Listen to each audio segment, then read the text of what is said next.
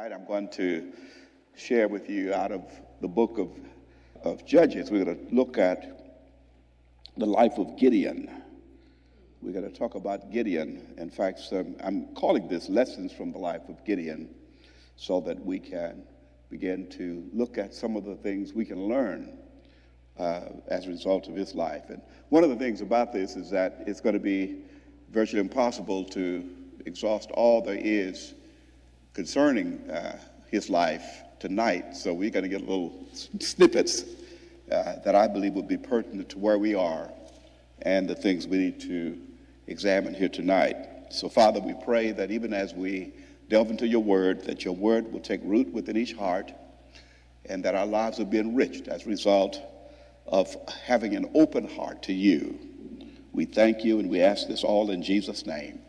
Amen. Lessons from the life of Gideon. And as we think about this, in light of the other things I've been sharing, here in 1 Corinthians, I'm going to begin with 1 Corinthians chapter 1, verse 26, because we talk about the call of Gideon.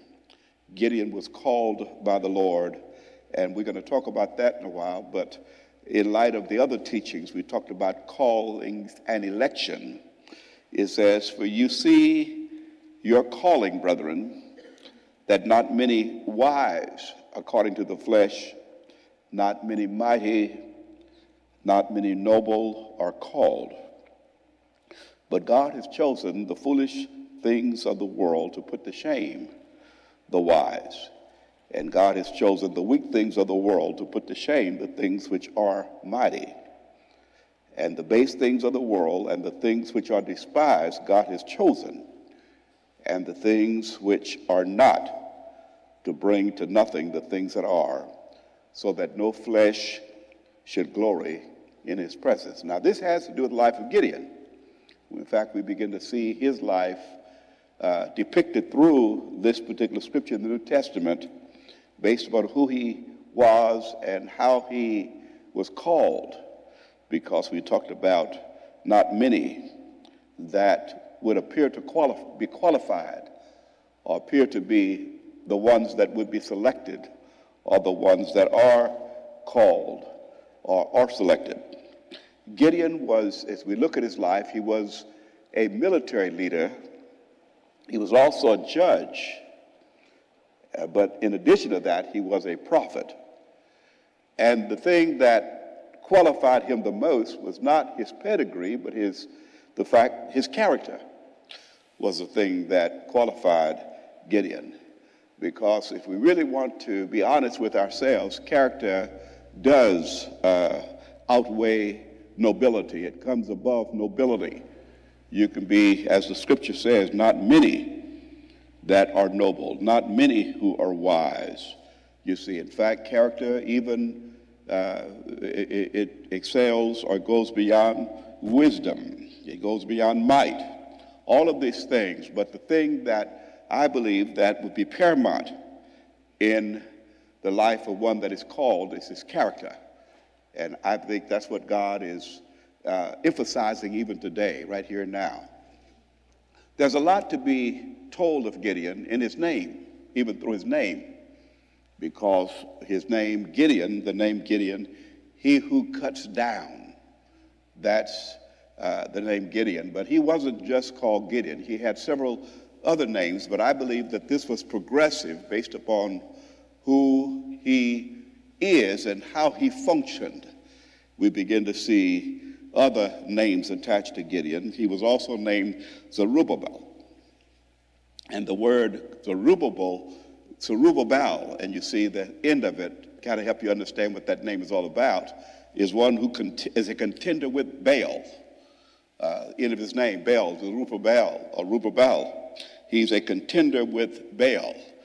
And then there was another name given to Gideon, and that was Jerubbesheth. Jerubbesheth, that's Jerubbesheth,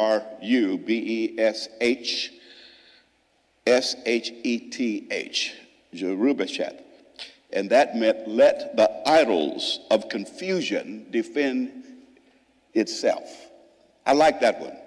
Let the idol of confusion defend itself.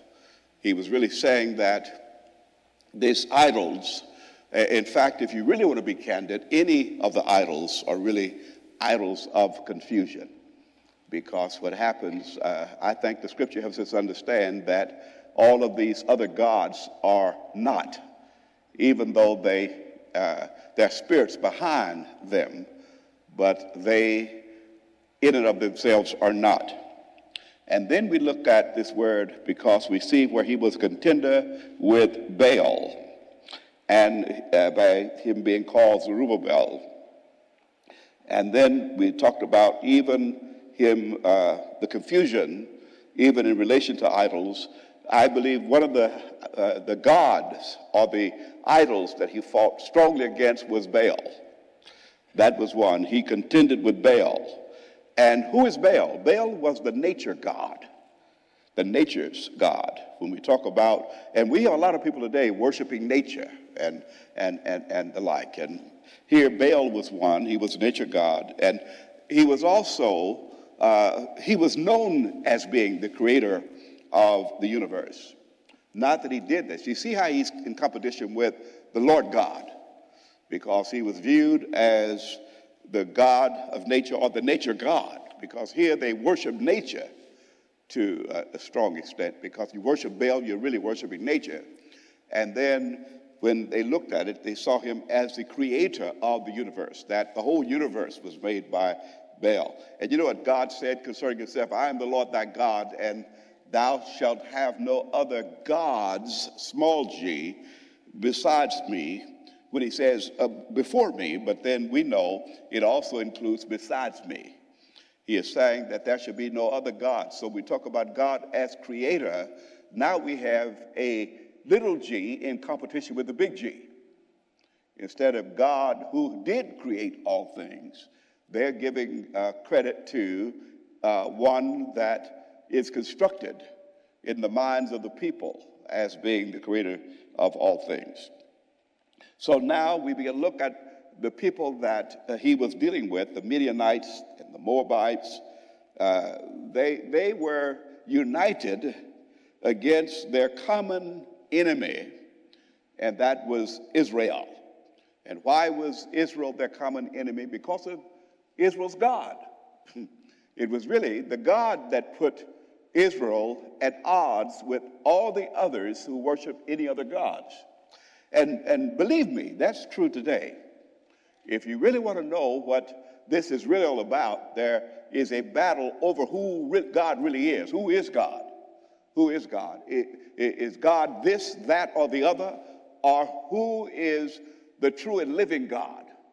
And it is ours to worship the true and living God. Because what happened, we look at geographical locations. We look at places that were occupied by people, and it's very easy to adapt to the God of that people group, the God of that nation, the God of that environment. And that was happening in this particular time, because not only was it the Midianites that worshiped Baal, but now we begin to see where Israel had begun to adapt the gods, or worship the gods of the Midianites. And we go to Judges chapter 6, verse 1, and I'm going to show you what happened. It says here in verse 1 of 6th chapter of Judges, it says, then the children of Israel did evil in the sight of the Lord. The children of Israel did evil, and it has to do with worship. They did evil in the sight of the Lord. You see, and we look at the evil that they had done. It says, and the Bible goes on, it says, so as a result of that, so the Lord delivered them into the hand of the Midian for 7 years. And the hand of the Midian prevailed against Israel because of the Midianites. The children of Israel made for themselves the dens, the caves, and the strongholds, which are in the mountains. So that it was whenever Israel had sown, Midianites would come up.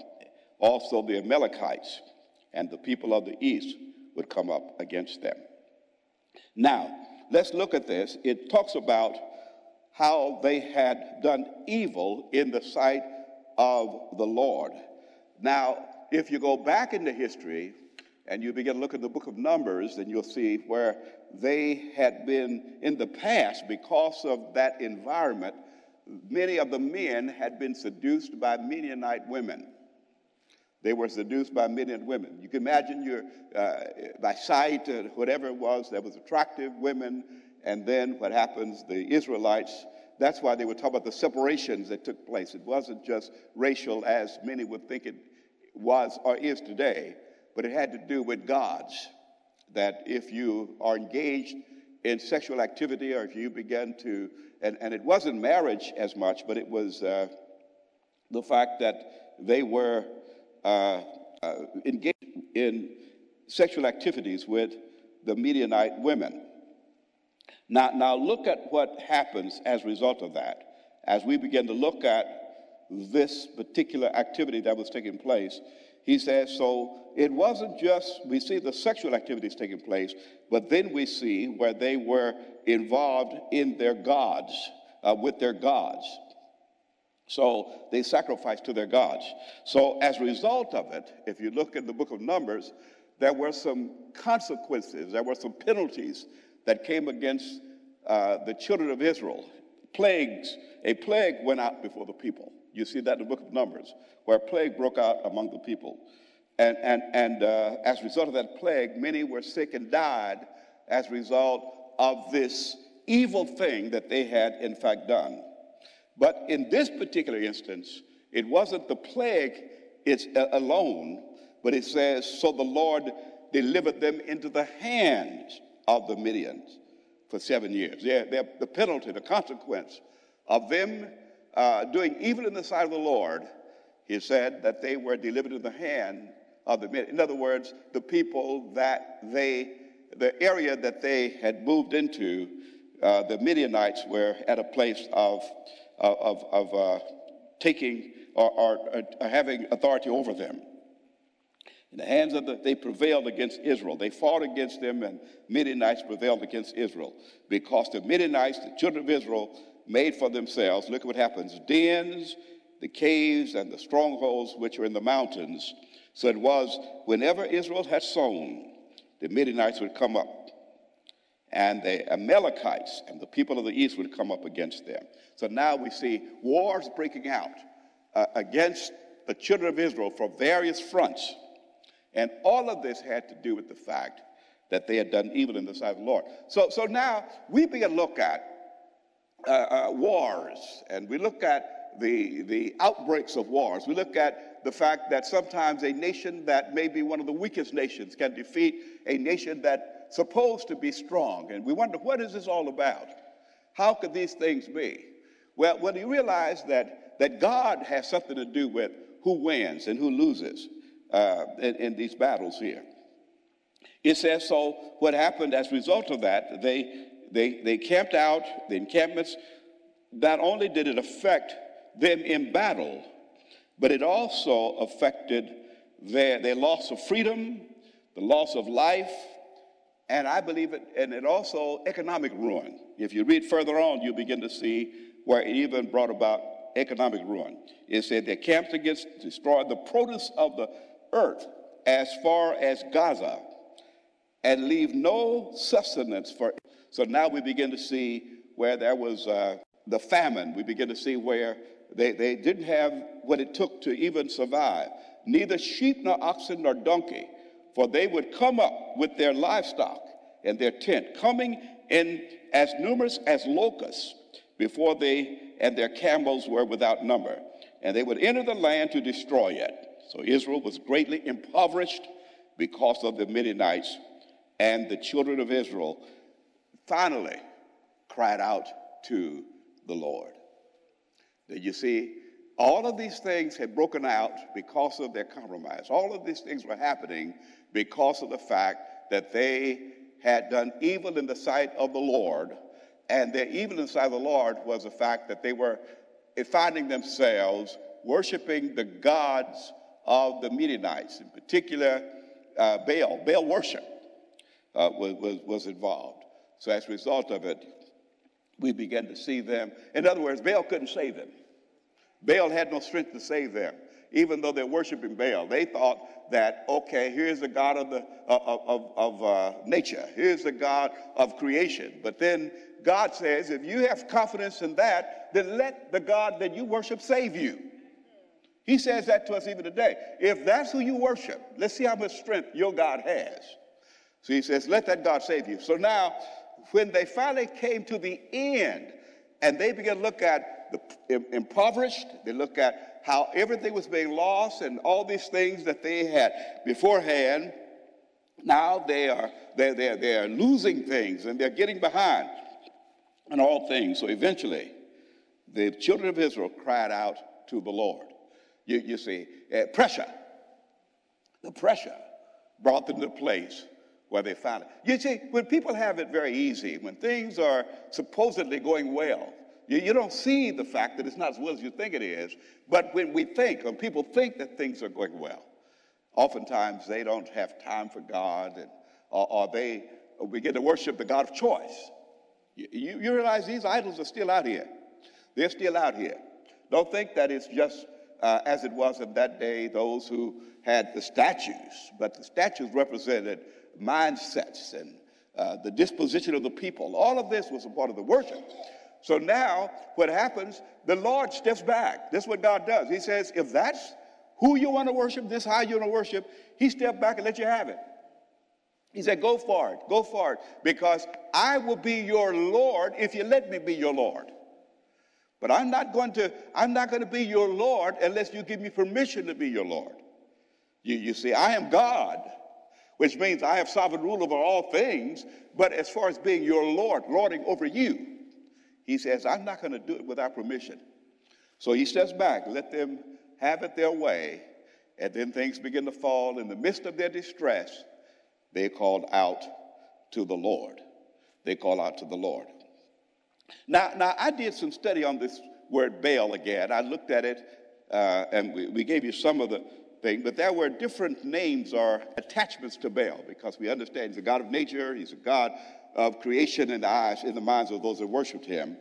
But there was a God in particular that they worshiped, particularly among the Midianites and the rest of them. It was Baal Peor.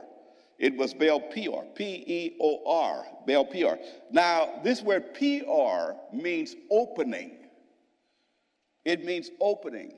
And what it's saying, so another way of putting it is that the Baal of Peor is the Lord of the opening. That's who he was. He was to them the God of the opening.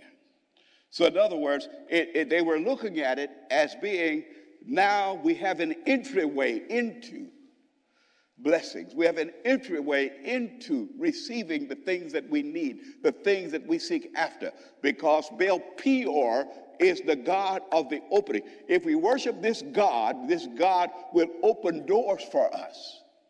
Are you hearing something familiar? This God will open doors for us. So we know the Lord says, I have placed before you what? An open door that no man can close. That's the Lord God. But they saw Baal Peor as the God that could open doors for them. In other words, now we want to have an advantage. We want to make some progress.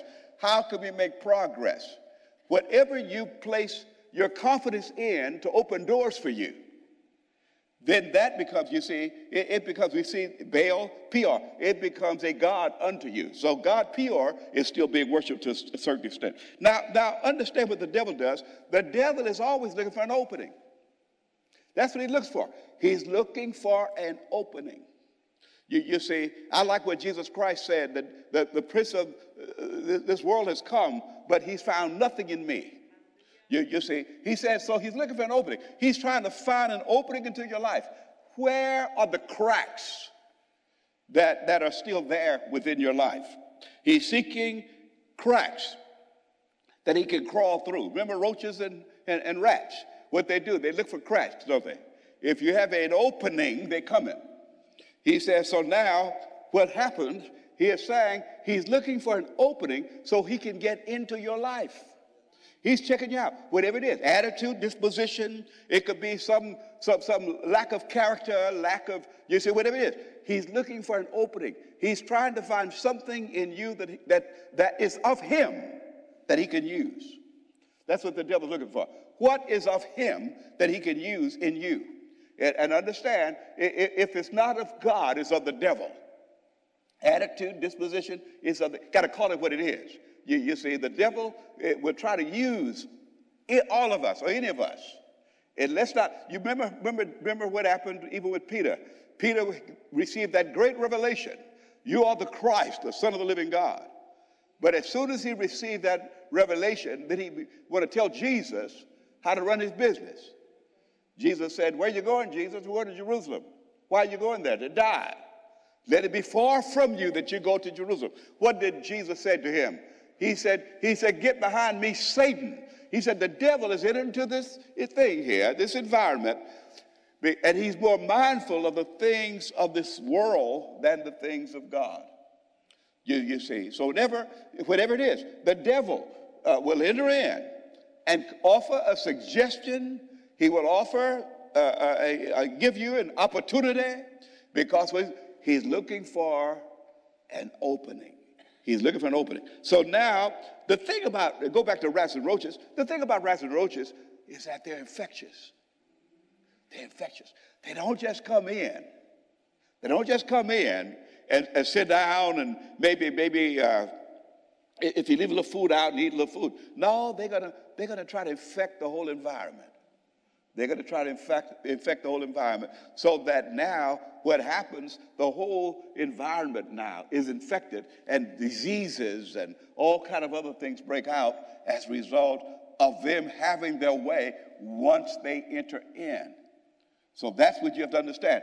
Don't let them in because they're infectious. So now we begin to see this thing infecting the whole household because there was a door. There was a door opening.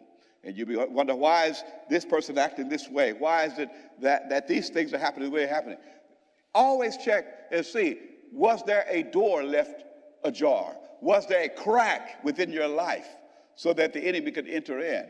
And if it is, don't get to the place of saying, well, it's there, so there's nothing I can do about it. No.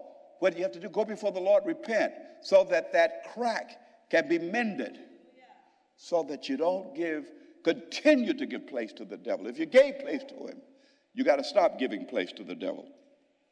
So we look at them. So they lost lives and lost their freedom. Economic ruin was taking place among them. So now, in verse 7 it says, and it came to pass when the children of Israel cried out to the Lord because of the Midianites, that the Lord sent a prophet to the children of Israel, who said to them, thus says the Lord God of Israel, I brought you up, reminding them, I brought you up out from Egypt and brought you out of the house of bondage. I delivered you, and I delivered you out of the hand of the Egyptians and out of the hand of all who oppress you, and drove them out before you and gave you this land, their land. Now understand what he's saying. He took them back to remind them of who he is. See, we get so used to certain things happening, we start thinking it's us. How did we get here? How did these things happen? How did those things occur? And we grow accustomed to the environment of blessings, then we begin to take those blessings for granted. So what happens when that pressure was brought to bear, he says, now go back and rethink. But in order to rethink those things, he sent a prophet. Now, the prophetic word was really given to serve as a reminder. It's like a wake-up call. It's like a wake-up call. There's a spiritual awakening that's occurring to those that can receive the prophetic word. God speaks in such a way to say, wake up, church. Wake up, church. Understand, because you don't know why things are happening the way they're happening. You don't know why these things are falling apart the way they're falling apart. You don't understand why you're having the trouble that you're having. So he sends a prophet, a prophetic word, as a wake-up call. And he says, now the word that came, he says, I want you to know that I am the Lord your God. Now that's important and significant to understand. He didn't say, I'm the Lord the God, but I'm still the Lord your God. I'm still your God. Even though you messed up, even though you've gone the wrong way and you're moving in the wrong direction, I am still the Lord your God. You don't acknowledge me as that. It's almost like saying, let me remind you, put your ring back on. You're married. You're married to me. Put your ring back on. Understand, don't take your ring off. Don't act like you're single, but you're married to me. He said, I'm the Lord your God. And he says, and to remind you who I am, he says, I'm the Lord God of Israel. I brought you, look at your history, I brought you out of Egypt. Remember Egypt? Remember Egypt? Remember slavery? Remember where your people once were? Remember the things that we talk about as African American slavery, but let's look at how we were all sinners. We were all dead in trespasses and sins. But then when we look at our heritage and look at our legacy, we begin to look at how far the Lord has brought us as a people group. And he says, but how did you get here? It wasn't, the marches and the protests and all the other laws and everything else. But the truth of the matter is that the Lord brought us up out of the situations that we were once in. He says, I brought you out. It was my hand. I brought you out of the land of Egypt, out of the house of bondage, out of the hand of those who oppress you, and drove them out before you, and gave you their land. Wow. He says, and gave you, you see, the wealth of the sinner is laid up for the just, for the righteous. He said, I gave you what they once occupied, or what they once managed. He says, also I say to you, he just reminded, this prophetic word, I am the Lord your God. First of all, do not fear the gods of the Amorites. Do not fear the gods of the Amorites. Now the gods of the Amorites, they had a certain god that they worshiped. We talk about Baal Peor, but that was another Baal. He was called Amur. A-M-U, I think it's A-M-U-R-R-U. It was this god called Amur. He was the mountain god. He was a mountain god. Now we understand early on, we mentioned, they were driven where? They were in the strongholds. They were in dens. You see that now? They're in the strongholds, which are in the mountains. So it was whenever Israel had sown, the Midianites came up. So they hide in caves. But because what happens, if you really want to be candid about it, you come to the place of understanding that the Amorites, that was there, they worshiped the mountain god. In other words, you have entered into the place of my worship. So therefore, I have an advantage over you because I worship the place you're hiding in. You're hiding in the mountains, and we worship the mountains. He says, but he tells them, don't fear their gods. Don't be afraid of their gods, of the Amorites, the mountain gods, the mountain god. He said, and he had another god they worshiped. They had several gods. It was also the moon god. Now, you know what the moon is. The moon is the reflection of the sun. Look at this now. So we're talking about a reflection of light. Not light direct, but the reflection of light. He said they worship the moon. They worship the moon god. And guess what the moon god was called? Sin. Isn't that something? The moon god sinned. What does it say? In other words, it's like saying you don't have direct light, but you have a reflection of that light. I'm not saying the moon itself is bad, but I'm just trying to show you their activity of worship. It was a reflection. Even if they worship the sun, there were those that worship the sun. That's still idolatry. But they're worshiping the moon god.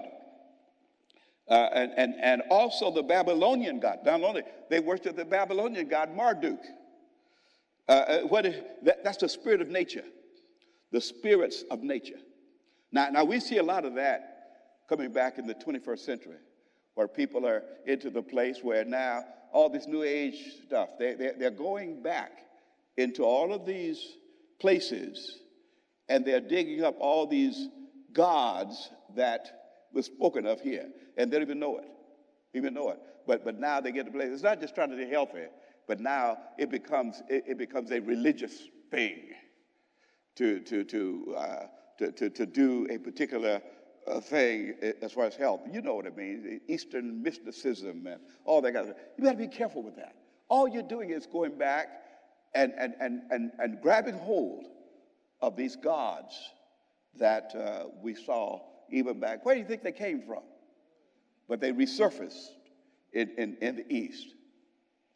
But here they worship this. He says, in whom land you dwell. They pick it up. They say, because you go into those territories, God gave you those territories not to adapt to the environment or to the gods that were there, but to bring your God in there. You see this. America was the same thing. We weren't, when we invite people in and have people come and understand immigrations, it's not to come in and adapt to all the gods that would be brought into this country, but if anything, to influence those that come here to know who our God is. It's not just a matter because, understand, we don't go back to the thing of Constantine where we force it upon any to worship, but our influence must be strong enough that they will desire, because they see the benefits that can be derived by worshiping the one true and living God. And in fact, that's one thing I'm emphasizing now, is that God is going to give more evidence, because we mentioned that ours must be a response to God's initiative.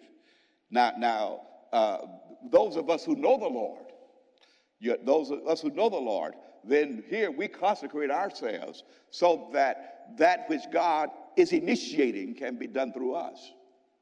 Am I making sense here? That which God is initiating can take place through us. So now it is saying that what happens, we responded to God's initiative. That's the invitation. God did something. God so loved the world that he gave his only begotten Son, that whosoever believeth in him should not perish, but have everlasting life. We respond to that. That's how we became saved, by responding to God's initiative. But now that we have received from the Lord, then we consecrate ourselves so that we become conduit in his hands, so that which God has blessed us with can become a blessing to others. And that's it. Because what happens, if you're always on the receiving end, if it's all about what can I get, how much can I get from God, then we missed it. We missed the point. But how much now, since God has already given us all things that pertains to life and godliness, how much of what I've received from God must I give? The grace of God must be distributed to the entire world through those who have received from him.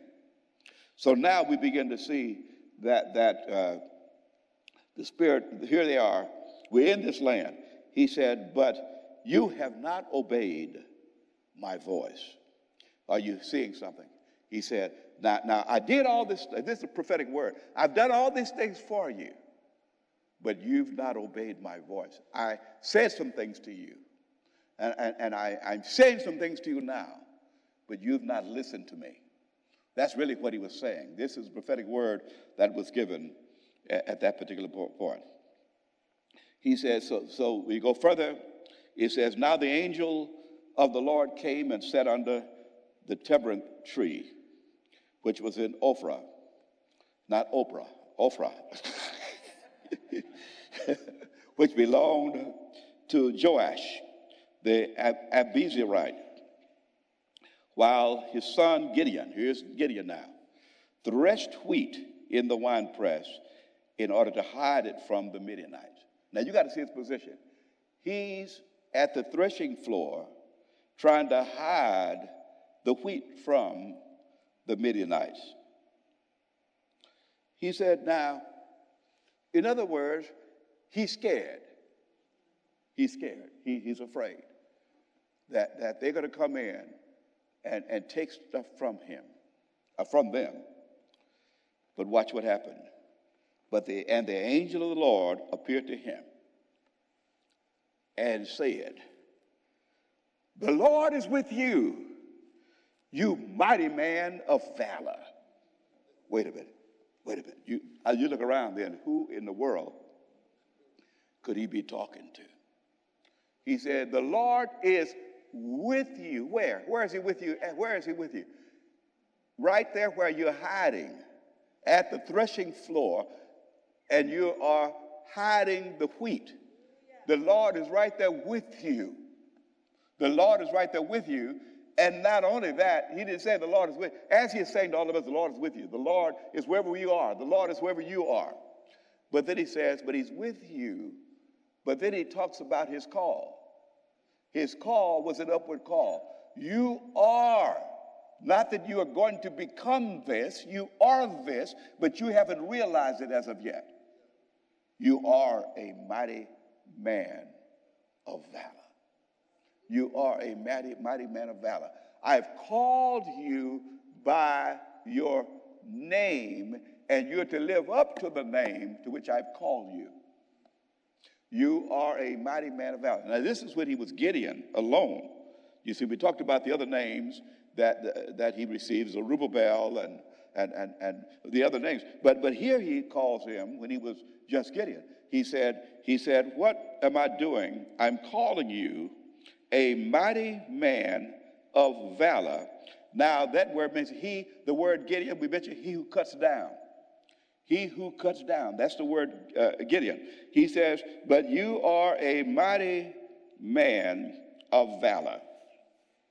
Now, when he called him a mighty man of valor, I'm certain Gideon was wondering, how could he call him that? So Gideon said to him, "Oh, my Lord, if the Lord is with us." He said, now listen to the call. Listen very carefully. "The Lord is with you, you mighty man of valor." But he automatically saw that call was not just to him, but it was to him for his people. You see how he stretches us beyond. We talk about others. God took him beyond himself. I have called you because if you're to be a mighty man of valor, then your life is going to affect many lives. In fact, your people are going to be blessed through your being blessed. But that's what I've called you. I've called you to lead. I've called you to provide leadership for your people. He says, so he called him. He says, what? He said, if the Lord, he says, if the Lord is with us, because in his mind, it looked like the Lord wasn't even with any of them. He has forsaken Israel. He has forsaken his own people. He says, if the Lord is with us, why are all of these things happening to us? Now, have you been there? If the Lord is with us, then why all this stuff happening? If the Lord is with us, the Lord, you heard the messages so many times in this pulpit that the Lord is with you and you're suffering. You're going through something. I'm saying the Lord is with you. The Lord is with you. The Lord is with us. The Lord is with us. His hand is mighty upon us. Well, where is he? If he was with us, then why are all of these things happening to us? Wait a minute now, you're questioning God's love. You're questioning his love. You're questioning his integrity. You're questioning his personhood. He says, I am the Lord your God. Remember your history? I brought you out. I brought you out. And I'm the one that can bring you in. But I'm calling you now. And what am I calling you? A mighty man of valor. I'm calling you a mighty man of valor. You're going to win some battles now. You're getting ready to attain some victories because I'm calling you away from the threshing floor and I'm calling you to the front line of the battle. This is God's call. He says, so now, he's saying, and he says, now, if I'm a mighty man of valor, then why are these things happening to us? And the second thing, and where are all his miracles which our fathers told us about, saying, did not the Lord bring us up from Egypt. He says, now, if the Lord is with us, then where is his miracles? Where is his miracles? Where are the miraculous wonders of God? You got to hear this message, because I'm trying to pinpoint us as to where we are and where God is concerning us. He said, why? You talk about all the miracles of the past. You talk about all the great things God did back then. What is God doing now?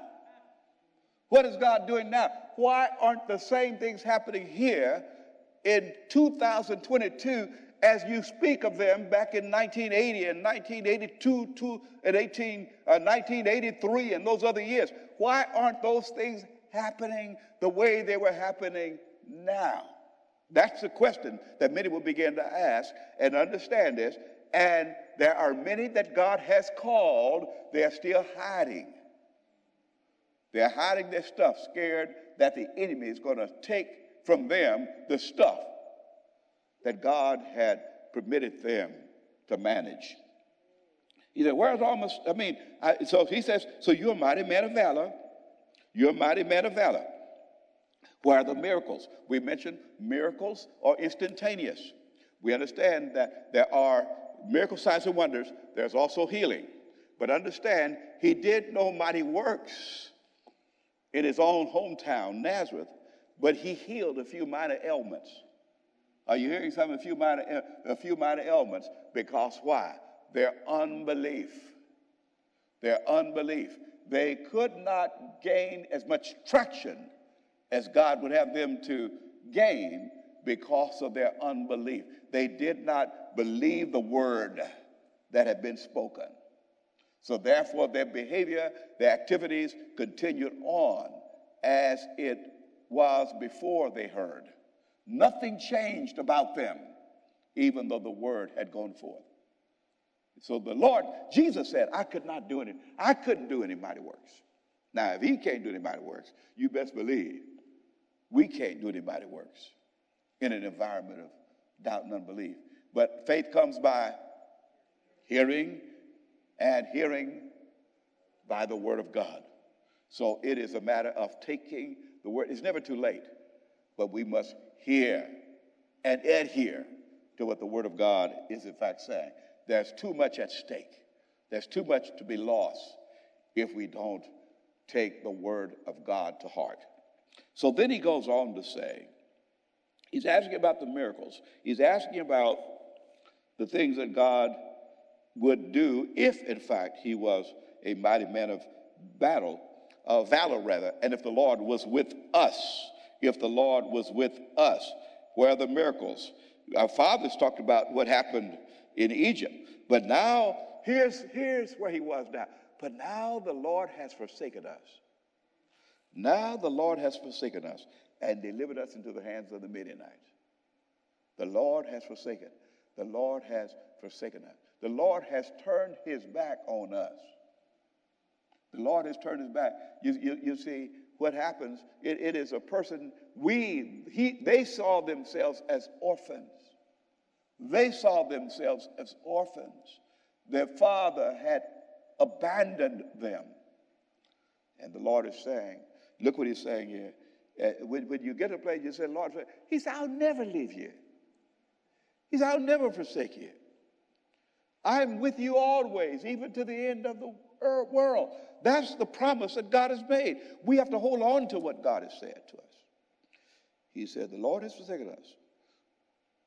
Then the Lord turned to him and said, he said, go in this might of yours, and you shall save Israel from the hand of the Midianites. Have I not sent you? So he said, O Lord, how can I save Israel?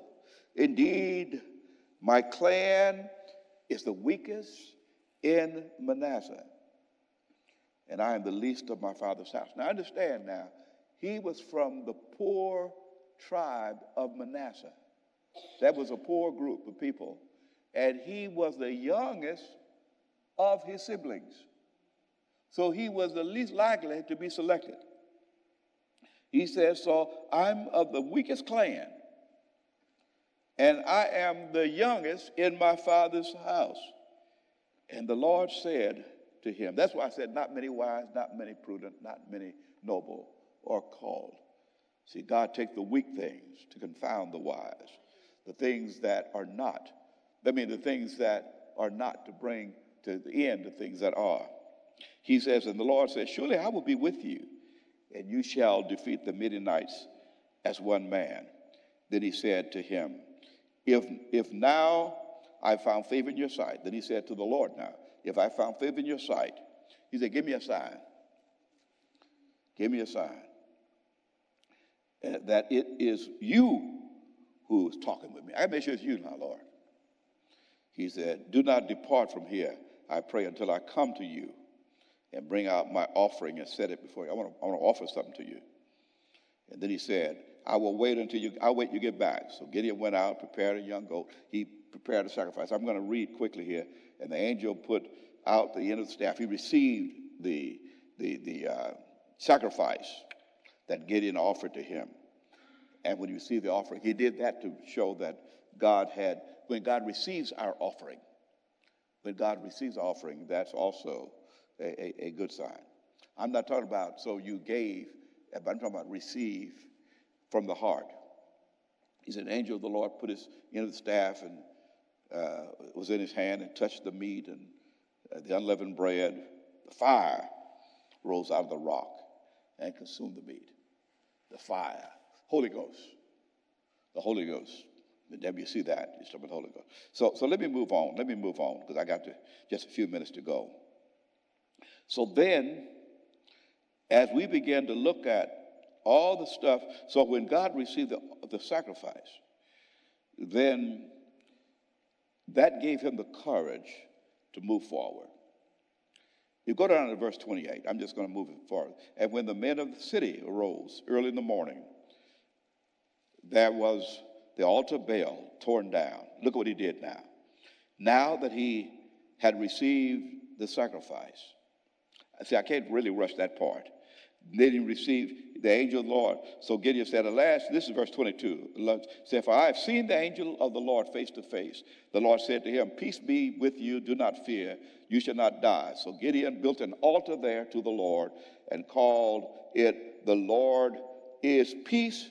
To this day, it is an Ophrah of Abiezrite. And now it came to pass the same night as the Lord said to him, take your father's young, he made another sacrifice, you see, cut it. And then with that courage, he went out and tore down the altars of Baal.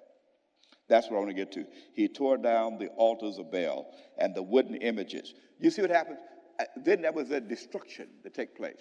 All of the stuff that produced fear, the things that produced anxieties, the things that his people had adapted to, he came in and started tearing all that stuff down. You see, and that's what has happened in our situation too. People have adapted to a lot of stuff. You got to tear that stuff down. I believe God does that. What if you rely on other than God? You start seeing that stuff demolished before your very eyes. Well, I thought this would save us.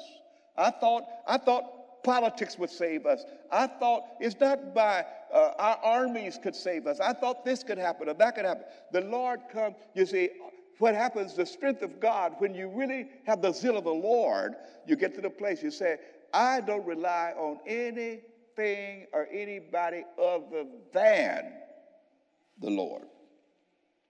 So what happens? He sacrificed the Lord, but he tore down the altar of Baal.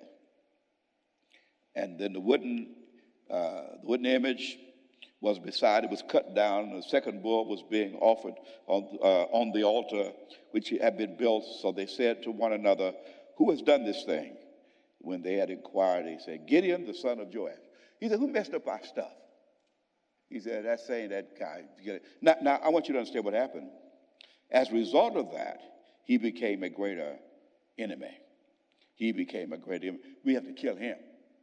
See, he's messing up our stuff. He's messing up the things that we have put together. He came in and tore it all down. He is a destructive force.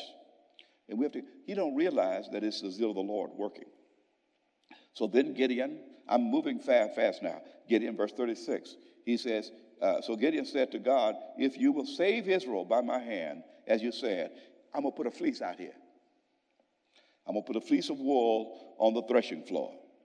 If there's dew on the fleece only, and it's dry on the ground, on all the ground, then I know that you will save Israel by my hand, as you said. And it was so. God honored that. When he rose early the next morning, squeezed the fleece together, he wrung the dew out of the fleece. And it was very wet, so much a bowl full of water came out the fleece. Then Gideon said, I see, Lord, you showed me that you did that. He said, but don't be angry with me. I'm going to ask you one other thing now. But let me speak just one more time. Put another test. Let me test. I prayed just one more with this fleece here. Let it now be dry on the fleece. But all the ground, let's reverse the order. Let it be dry and let there be dew around it. And the Lord did that night. It was dry on the fleece only, and the ground was wet. Well, he said, oh, it must be God then. It must be you, Lord. Just put me out here. He said, now I want you to fight against the Midianites. I want you to go, but I don't want you to fight against them. I want you to go into their camp and fight against them. I want you to go to the enemy's camp and defeat the enemy in his own turf. He says, now they're outnumbering you. They're going to outnumber you. But if I could do all this, you put me to the test. I've proven I'm God. So the Zerubbabel, now he call him Zerubbabel now, because he's ready to tear up something. Zerubbabel, that is Gideon, and all the people who were with him rose early and encamped beside the well of Harod, so that the camp of the Midianites was on the north side of them in the hill of Moreh in the valley. And the Lord said to Gideon, the people who are with you, he said, I got an army now. They're too many for me to give the Midianites into your hands. He said, because Israel will claim glory for itself against me, saying, my own hand has saved me. You start getting the big head and say, we did it because we got a lot of folk. We got a lot of numbers. And we got bragging rights because of the numbers we have. He said, now therefore proclaim to the hearing of the people. He said, whoever is fearful and afraid, let him turn and depart at once from Mount Gilead. What he was doing in there, natural process. He said, if he's scared, let him go back home. If he's timid, the timid ones will release everybody scared. Stay home. If you're scared, don't come around here. And look what happened. And 22,000 of the people returned. Look at, you talking about church shrinkage. 22,000 returned. 22,000. Now they had 32,000 folk. But 22,000 left and only 10,000 remained. So they lost over 2/3 of their congregation. And he said, well, that's church growth for you. But then the Lord said to Gideon, after he's down to 10,000, then the Lord said to Gideon, he said, the people are still too many. He said, bring them down to the water and I'll test them for you. I'll test you for you there. He says, I'll test them for you there. Now, I like the words. He says, I'm going to test them for you because you don't want to enter into this battle with people that's not ready. They're not fit for the battle. He says, so the things that's happening, I'm testing them for you for the battle. He said, now I'm going to give them the water test now. He said, here's the water test. Then it will be that of whom I say to you, this one shall go with you, the same shall go with you. And whomever I say to you, this one not go with you, the same shall not go. So he brought the people down to the water. And here's how he did it. He said, everyone who laps the water with his tongue will get down on his knees to drink. In other words, like a dog, he would get down and put his head down and he started lapping with his tongue. He said, He said, I'm telling you right now, they ain't ready. They're not ready. He said because they're reckless. They're reckless. Now, first of all, you got folk that's afraid.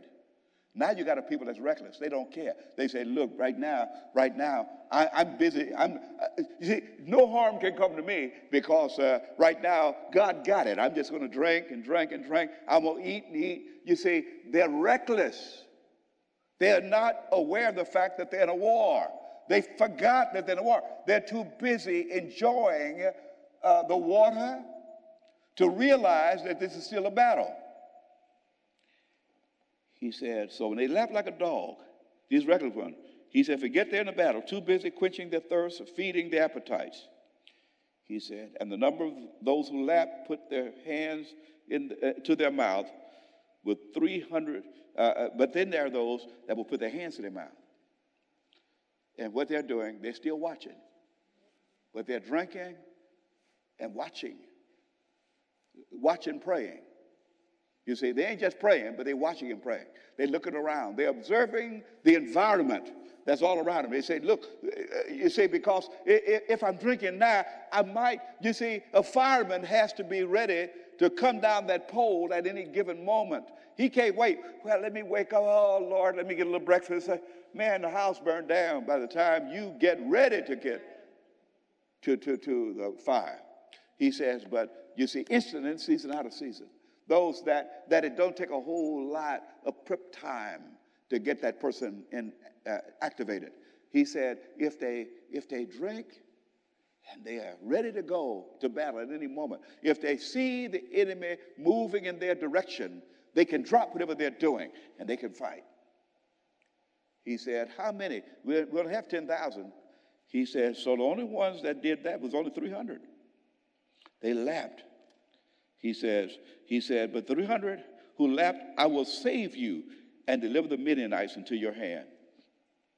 Let all the other people go, everyone, let him go home. Let him go to his place, whatever his place is. See, in other words, he didn't just tell him go home, go to his place. Because he got his own place. Let him go to his place.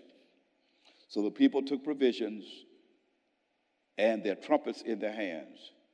And he sent away all the rest. So now what happens, the ones that's going to fight, he provisions, but now they got trumpets in their hands. He sent the rest away, the rest of Israel, every man to his tent, and retained the 300 men. But the camp of the Midianites were below him in the valley. We still got all those numbers waiting on you to fight. Happened on the same night, the Lord said to him, arise and go against the camp. Go to the enemy's camp, for I have delivered it into your hand. Now, it took all that to prove to him that God was with him.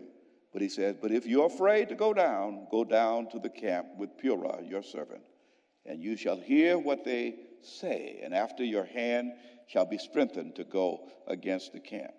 He said, now get a spy. And they went down with Purah and his servants to the outposts of the armed men who were in the camp.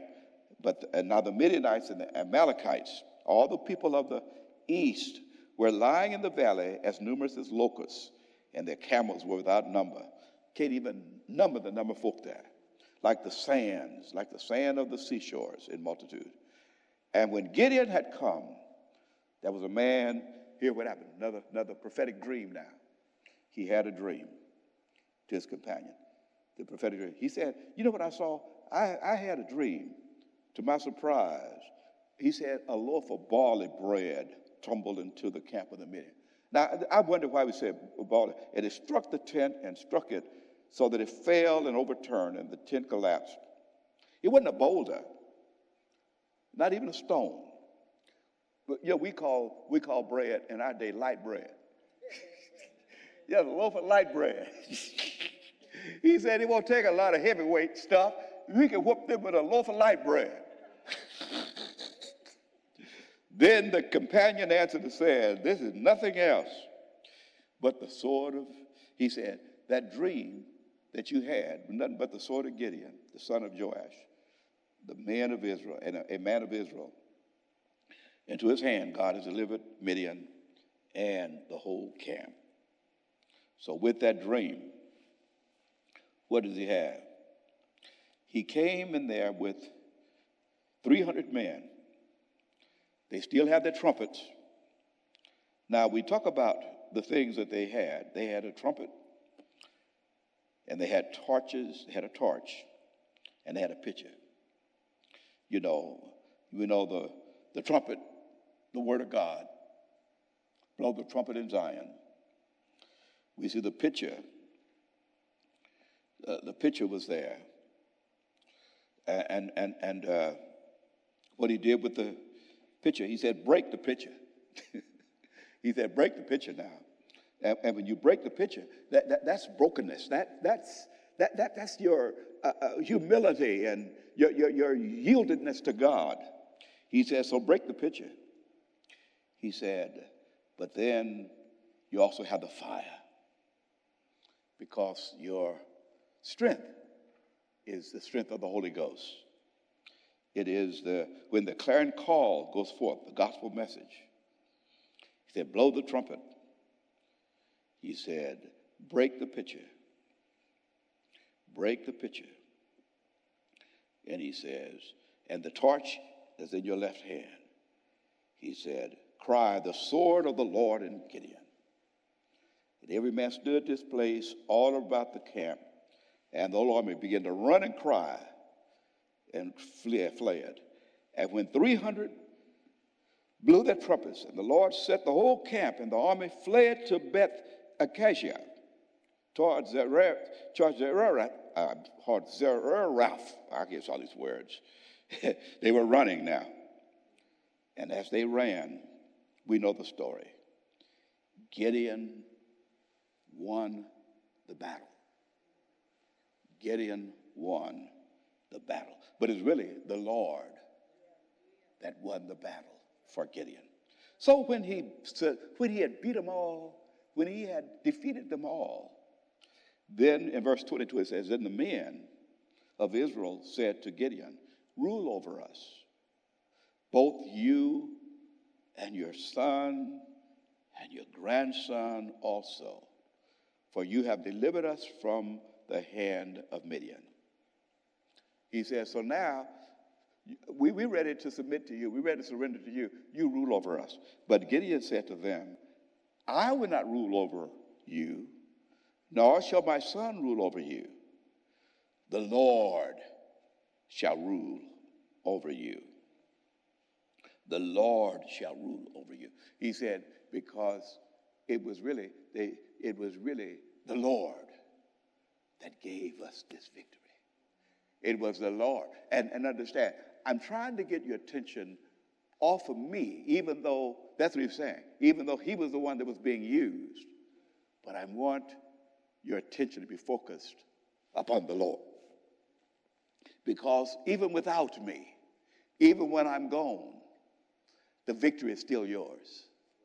Because the Lord that brought about victory for Gideon is the same Lord. That's to give you the victory, not only for you, but for your children, and also for your children's children. So we thank you, Lord, for the victory. We thank you, Lord, that you're teaching us, even through the life of Gideon, that we can trust you, and that what you did, you're still capable of doing now. But it's yours to do, but it's ours to trust. So, Lord, may we be valiant. May we realize that you've called us to that which is much greater than we could do ourselves. But with you, we're more than the majority, because it's your battle. Even though we may be used by you, but it's your battle, and it's you that provide the victory. So tonight we give you the praise, even for this church, Lord.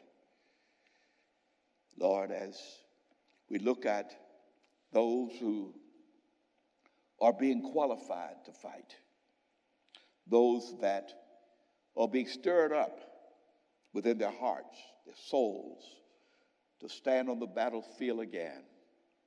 even though they may be hiding at the threshing floors, hiding their wheat, afraid that the devil's going to take everything from them. Because Midian represents the devil to us. He's a thief that steals, kills, and destroys. But Lord, we thank you that we have a covenant with you, that you are a covenant-keeping God, and we're here to receive the benefits of being in right relationship with you. So tonight, we give you the praise and the honor and glory in Jesus' name. Amen.